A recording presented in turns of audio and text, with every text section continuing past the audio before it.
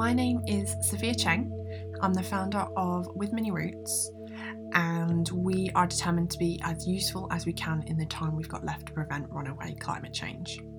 We currently focus on climate science and climate silence by delivering cooperative, interactive and educational workshops based on robust research.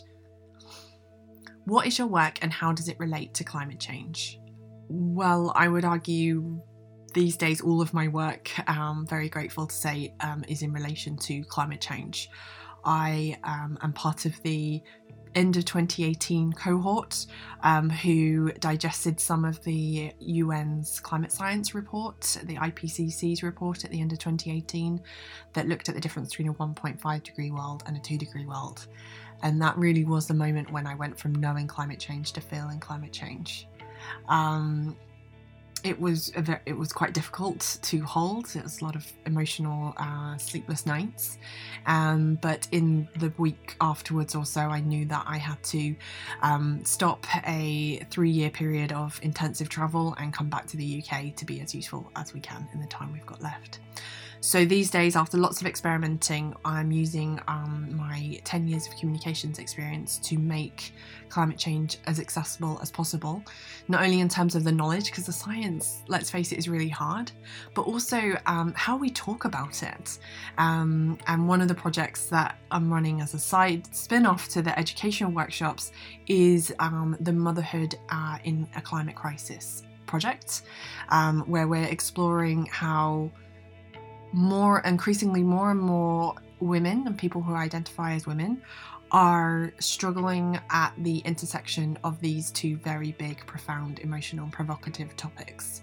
What does it mean to mother in a climate crisis? What does it mean if you have kids already and raising them up in a world that business as usual means we're heading for climate breakdown in my lifetime, let alone our next generation's lifetime, but also for those who are making different choices, and the notion of ambivalence when it comes to having children and the role that the climate crisis is playing in that indecision.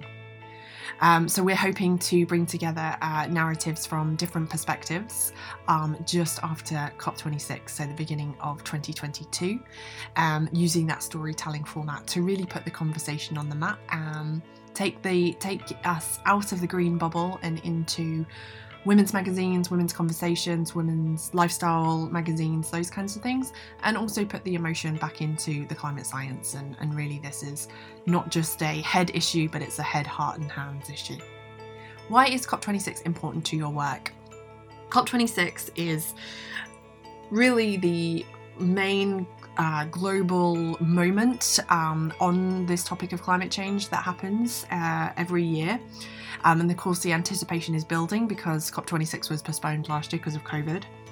And what makes this one particularly important perhaps to me is that it's happening on my home turf back here in the UK, in the city of Glasgow. So not only is it an opportunity where we hope countries will ratchet up their ambition in terms of their climate targets, but it's about aligning not just targets anymore, but where is the policy going?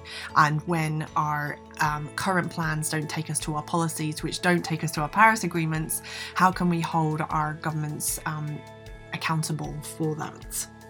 And I guess more broadly, COP26 being in the UK is going to raise the profile and be an opportunity to press attention and really to start a conversation with more people around climate change. If women's voices were equally represented at COP26, what difference would it make? All the difference, really. Climate change has forced our hand, the climate emergency has forced our hand, but I also see it, perhaps for my own sanity more than anything else, as an opportunity to correct history and tackle other social ills at the same time. So here is our moment, our opportunity to build in gender equality, racial equity, financial inequality and various forms of disparity, and how can we build a planet that is fair on people and flora and fauna around us, because Really, we need it all. So I'm excited to hear and see from more women represented at COP26 this year.